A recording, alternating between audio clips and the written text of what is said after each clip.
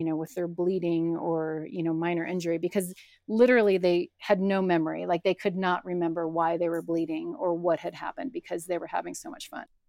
One evening after dinner, Emily was in the infirmary when a call came in over the camp radio. She needed to come to the nature center with a crash bag, a backpack that contained emergency medical supplies. And usually when you get a distressed call, there's sort of anxiety in the voice and you can tell, okay, this is a true emergency and I need to act fast. But this voice was sort of like, they weren't laughing, but you could tell that they had a smile in their voice, and it was not any sort of urgency or pressured speech coming in.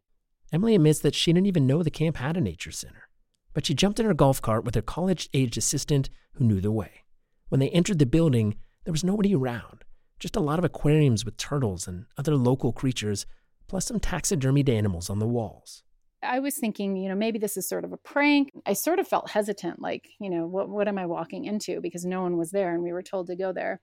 And then at that point, a counselor ran up and kind of grabbed us. And he basically says, no, it's over here. And he redirects us. And, he's kind of talking so fast, I don't really know what's going on.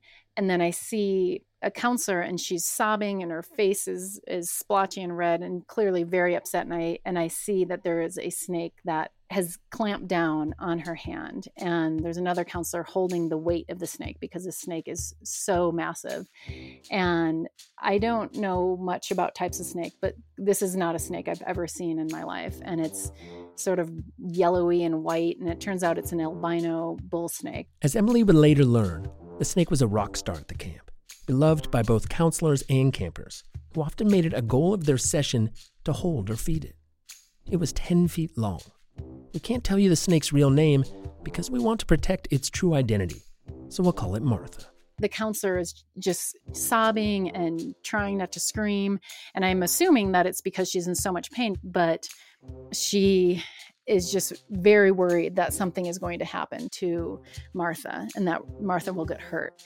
And apparently, as the story comes out, they've already tried to dunk the snake in water and all the sort of usual tricks, because apparently that this has happened before, but none of the usual tricks to unclamp this bull snake has worked. So at this point, I just make the camp nurse decision, like, we have to get out of here. We have to go to the emergency room.